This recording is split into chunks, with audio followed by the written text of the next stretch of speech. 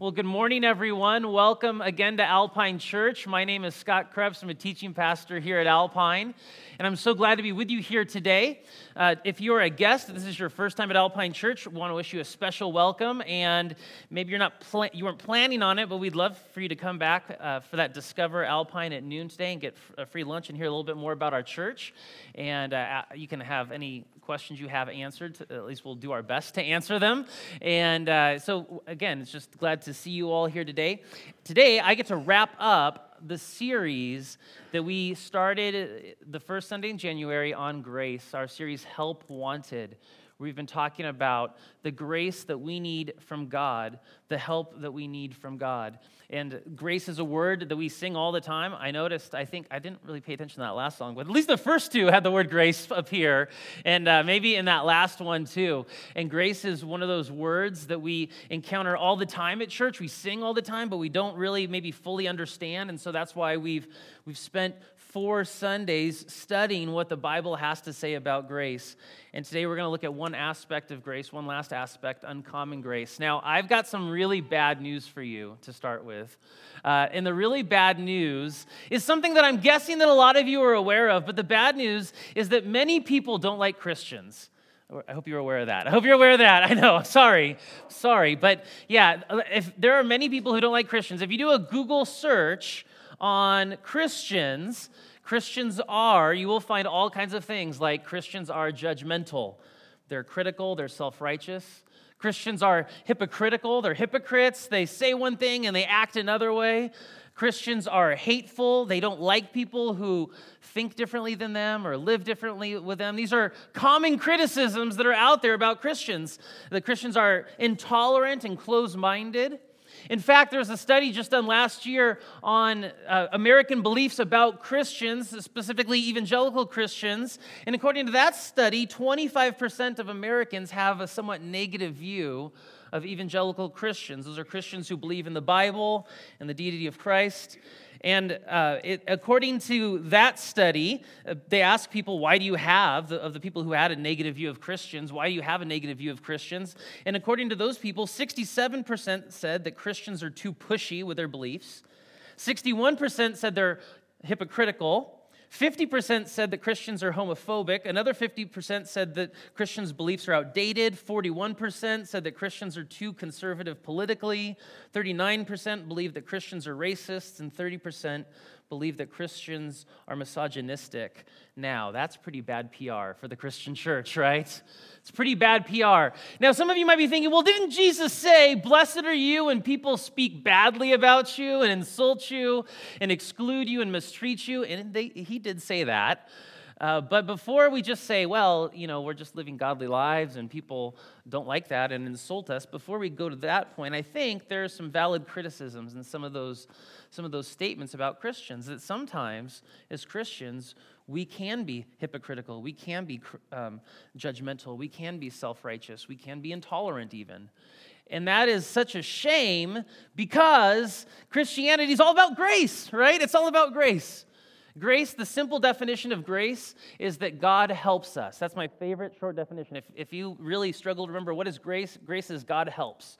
When you need help, God helps you. That is God's grace. And we all need God's grace. And the Bible's picture is that God's grace is poured into our lives, and we extend that grace to other people. One last time, though, let's look at the longer definition of grace. And here's what it says. Grace is the quality of God's character. So that means that grace is something that is part of God's character. It's one of his attributes. We talk about the attributes of God, and God has certain attributes like he's all-powerful, he's all-knowing, he is everywhere, he is all-loving, and he is all grace. God is gracious. That is part of who he is, the very substance fabric of who he is. His character is grace. So grace is a quality of God by which he helps us. Again, what is grace? God helping us. We need help. God helps us. And he blesses us. He blesses us with good gifts.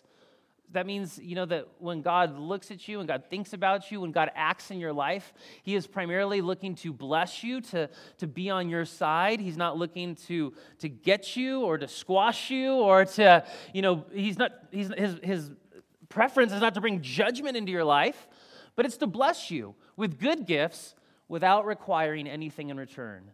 That means that God gives us his grace even though we don't deserve it. God gives us his grace outside of anything we've merited or anything that we deserve. It is all God helping us out of his sheer mercy. So that's what God's grace is.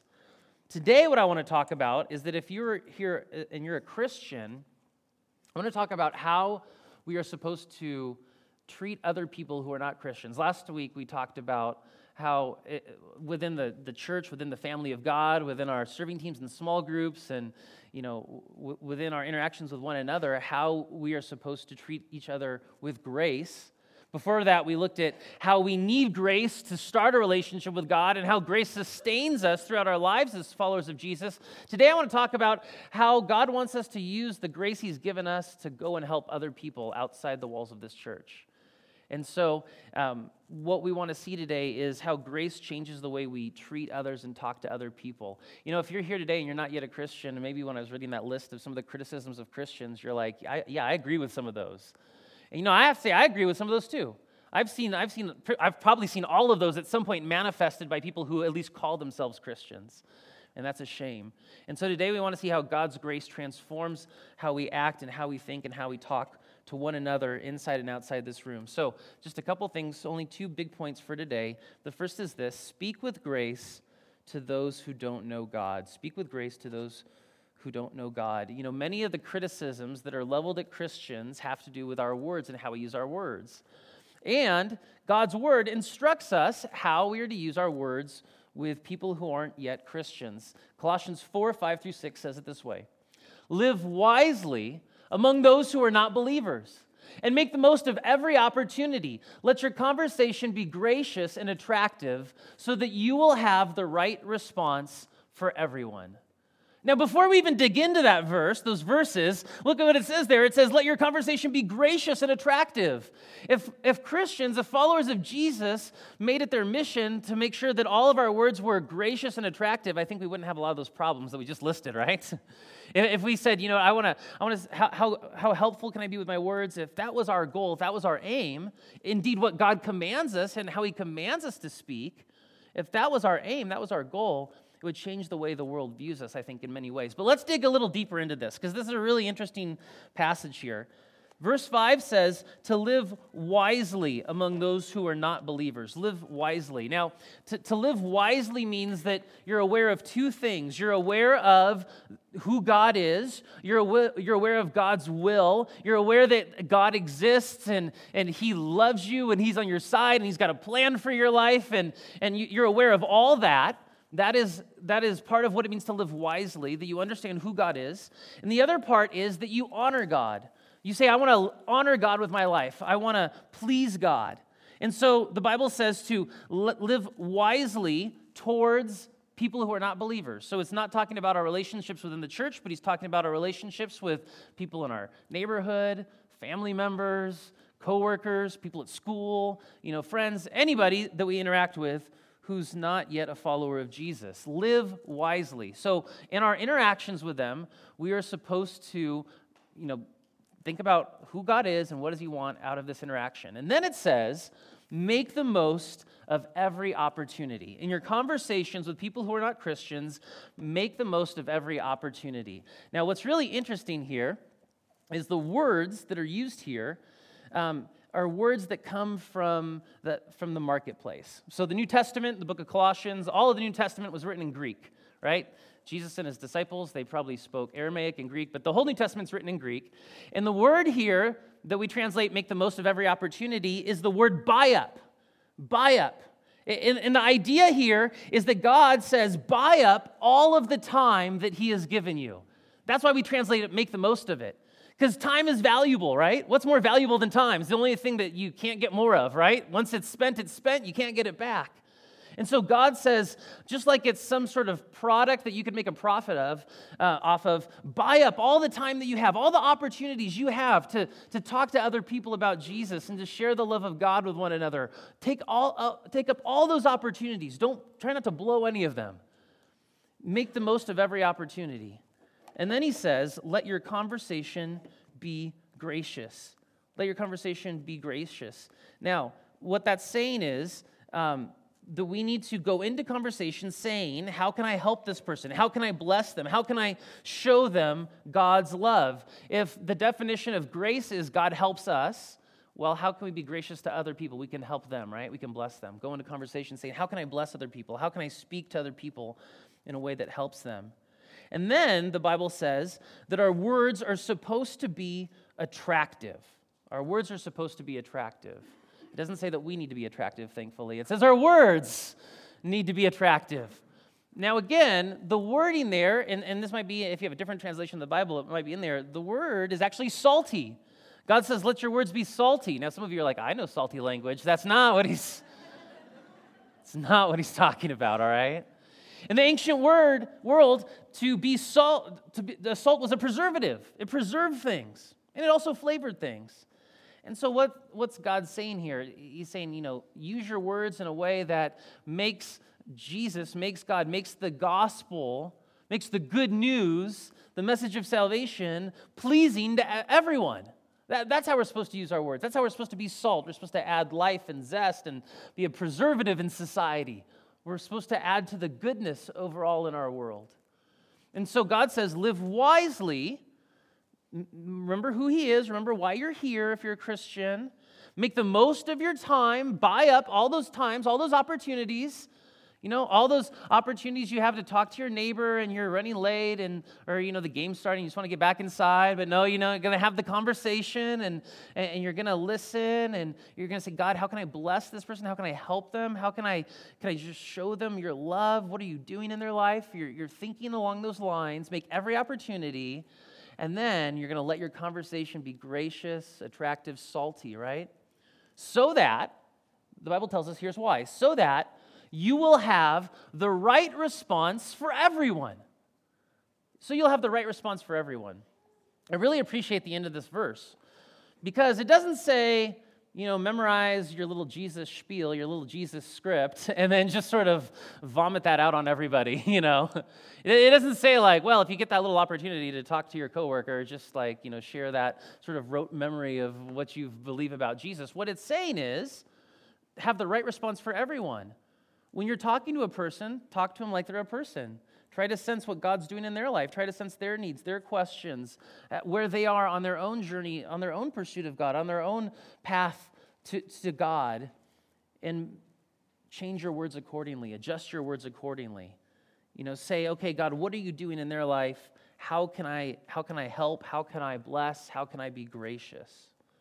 That's how God wants us to talk to people who aren't Christians. And so, think about you. Think about your life. Think about your interactions with family members who make fun of Christianity.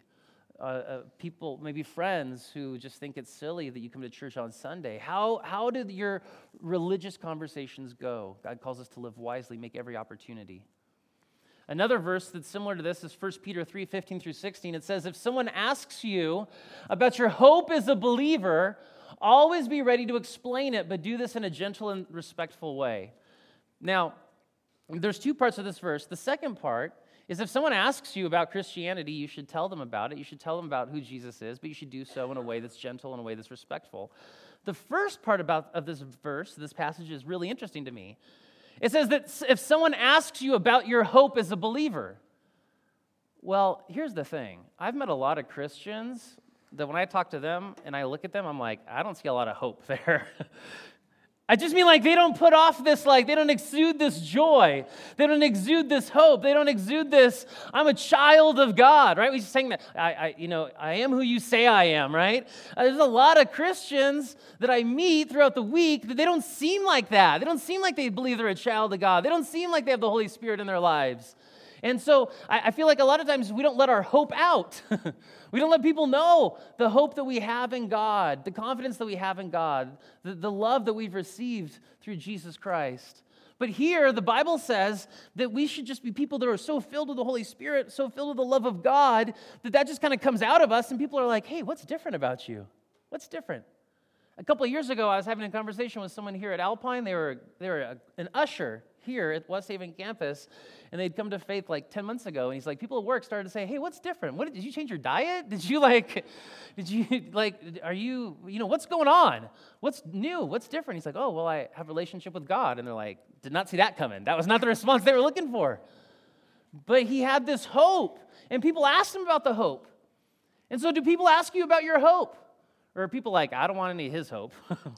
I don't want to, whatever he's got, whatever she's got, I don't want any of that. If that's you, then you're not letting the love and the grace of the Lord Jesus Christ overwhelm you.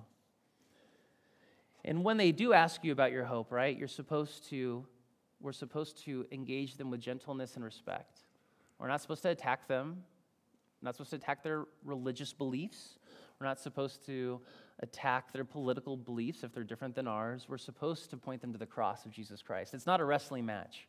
Talking to people about Jesus is not a wrestling match where you're trying to slam each other, right? Instead, all you're trying to do is say, hey, this is what God's done in my life, and then if the conversation goes forward, you can say, here's what he wants to do in your life. It's pretty simple. It's always a little scary, I'm not going to lie, but it's pretty simple.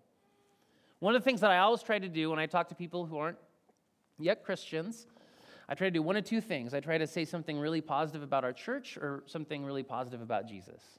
That's if it's just the initial conversation and it's just one of those that just comes up out of nowhere, I try to say something really positive about Jesus or really positive about our church.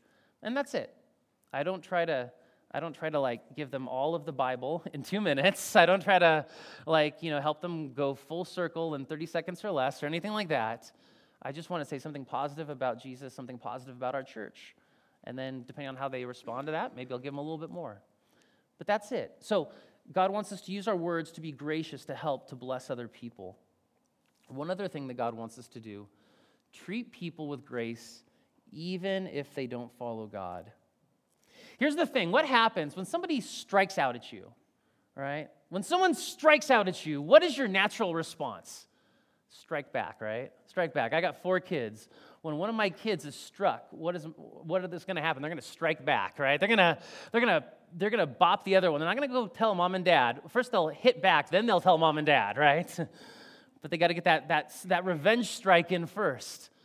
And that's how we are as humans. When someone hurts us, insults us, demeans us, belittles us, what do we want to do? We want to get revenge. We want to get back at them. Jesus said there's a better way to live.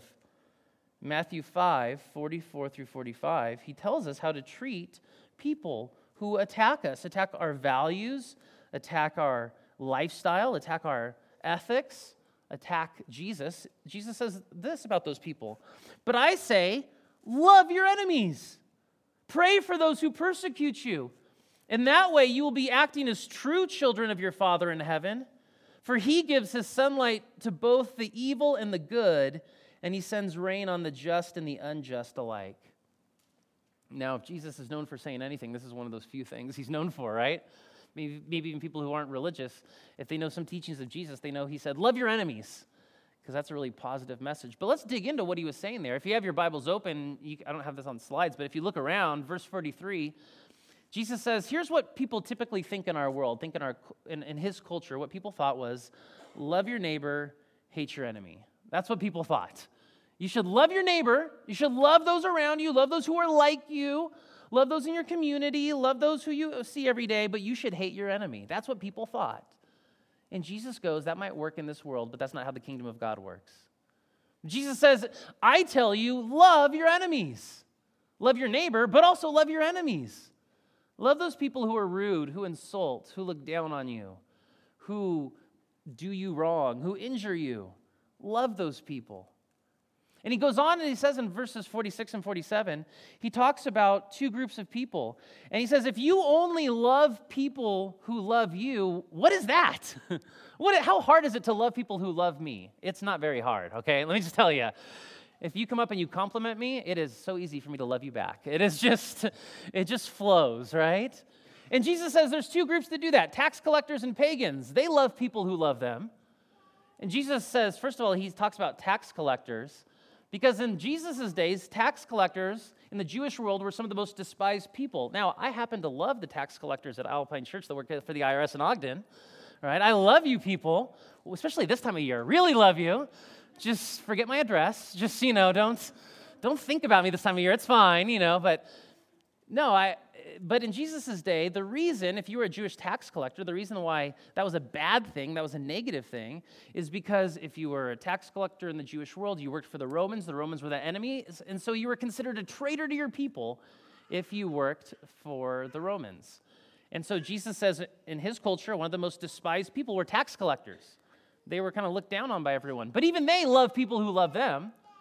And Jesus says the pagans, people who come from all those other different Roman religions, the Gentiles, they're kind to people who are kind to them. They're kind to their family. What good is that? Not that it's wrong, but it's sort of like that doesn't really say anything about who you are and your character. But Jesus says, here's what will say something about you and your character. Love your enemies. Pray for those who persecute you. And when you do that, what happens? You reveal that you are a child of God. You reveal that you are like your Father in heaven, because here's something we may not consider about God. God loves everybody. God loves all people. Look what it says there. He gives his sunlight to both the evil and the good. He gives his fog and his smog to the evil and the good in northern Utah, right? And he sends rain on the just and the unjust alike. It's not like Christians have sunlight over their house, the non-Christians clouds. Sunlight, clouds. I mean, that would be simple, perhaps, but that's not how God works. He gives everyone everything they need, regardless if they care about him or not, regardless if they love him or not, even if they don't believe in him, even if they are hostile in their unbelief toward God. God still takes care of them, doesn't he?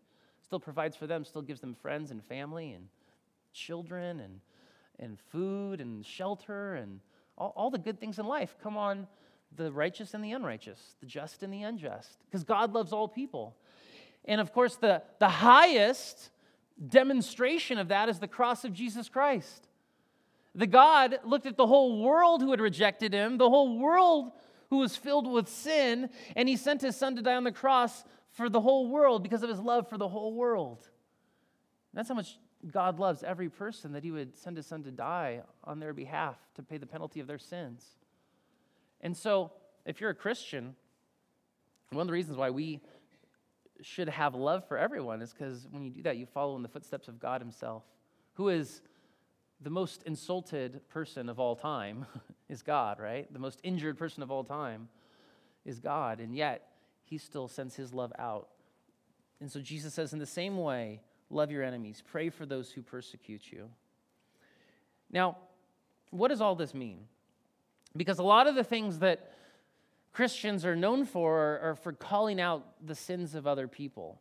And what do we do with all that? How do we understand all that? I mean, clearly, the Bible says there are certain things that are right and certain things that are wrong. We just did a whole series on the Ten Commandments not that long ago, right? And so the Bible says, here's a list of things that are good. Here's a list of things that are bad. Like murder is just bad. It's just wrong. It's evil.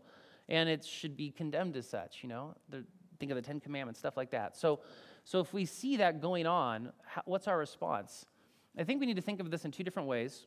Let's be really quick right here, because this could be a whole other message. But God calls us as Christians to speak out about the evils and the injustice in our society, the wrongs in our society. We should speak out, and we should call them what they are. We should call them like we see them, like God does.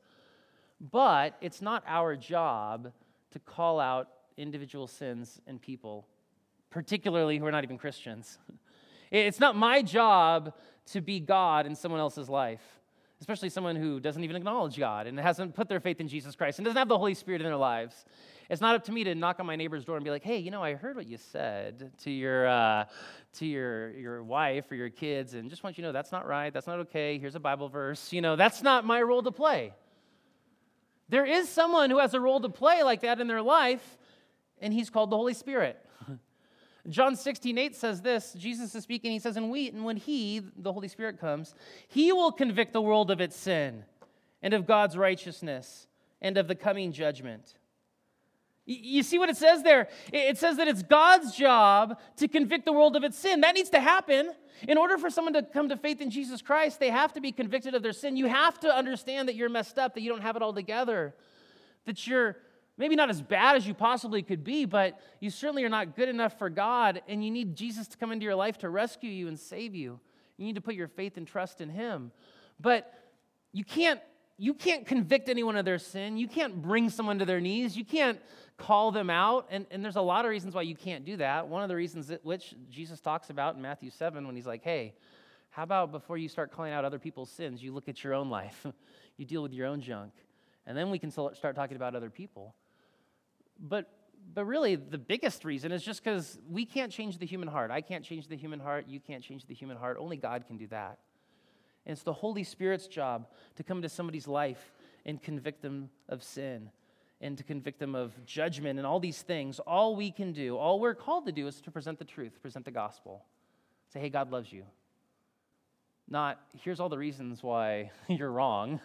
Here's all the bad things that I've seen you do over the years. You need Jesus. What we're supposed to do is just say, hey, look, we're all broken. We're all messed up.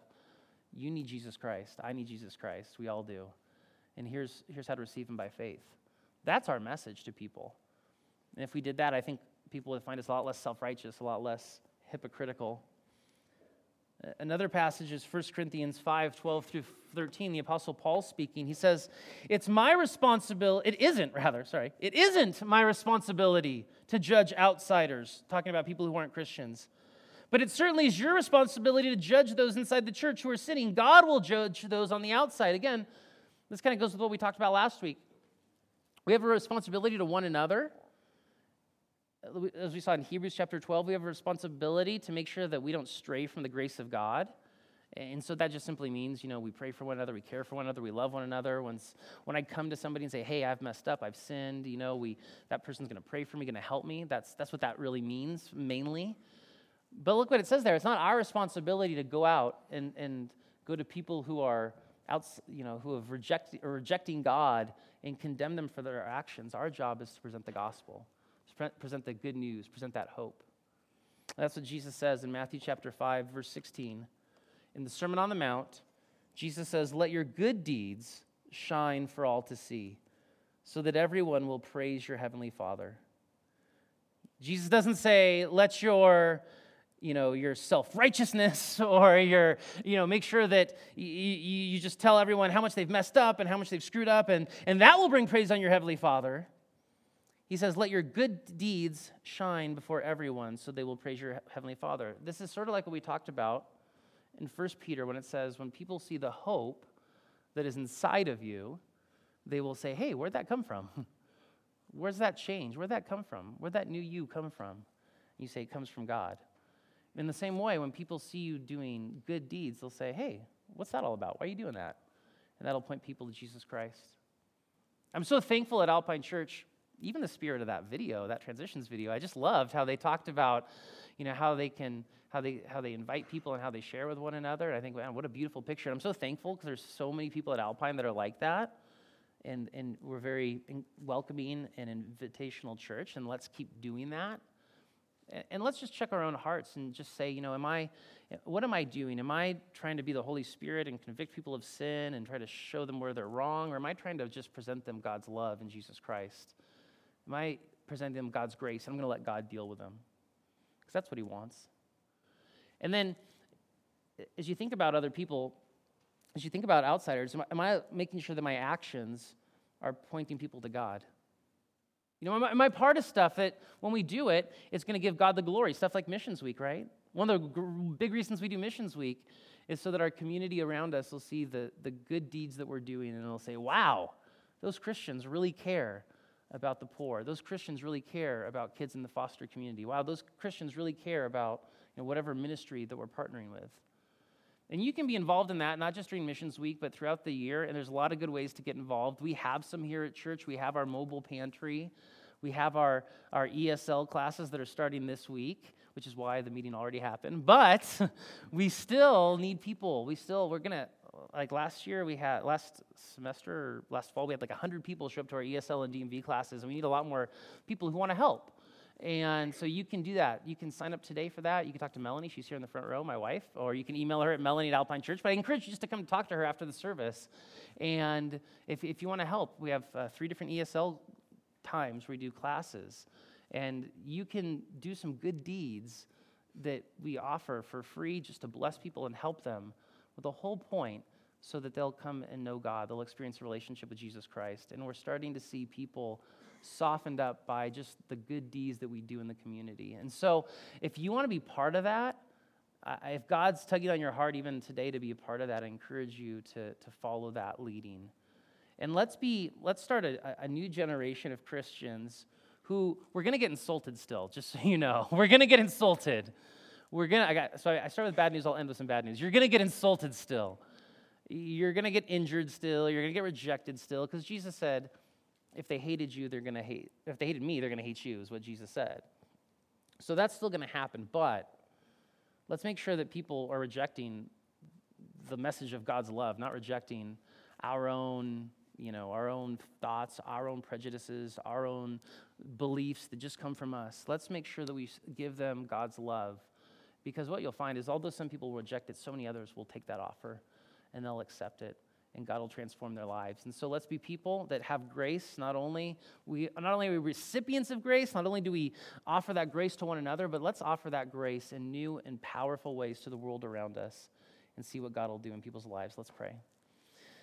Father, thank you so much for your word. Thank you that you speak to us a message of grace that we need so desperately. And God, will we build our lives on your grace, on your righteousness, on your salvation in Christ Jesus. God, forgive us when we have brought our own prejudices, our own biases that are unhelpful and even harmful, Lord, and put that in front of the cross for other people. Forgive us of that, God. Help us to just share the message that you've given us to draw all people to yourself, Lord. God, I pray that we would be people in our community who are known for serving, for helping, for grace, Lord. Would we be accepting of people from all kinds of backgrounds, all kinds of walks of life and lifestyles, and all kinds of just however they come, God. May they just come here and find forgiveness at the cross of Jesus Christ and a transformed life. God, would you use us as you want? In Jesus' name we pray. Amen.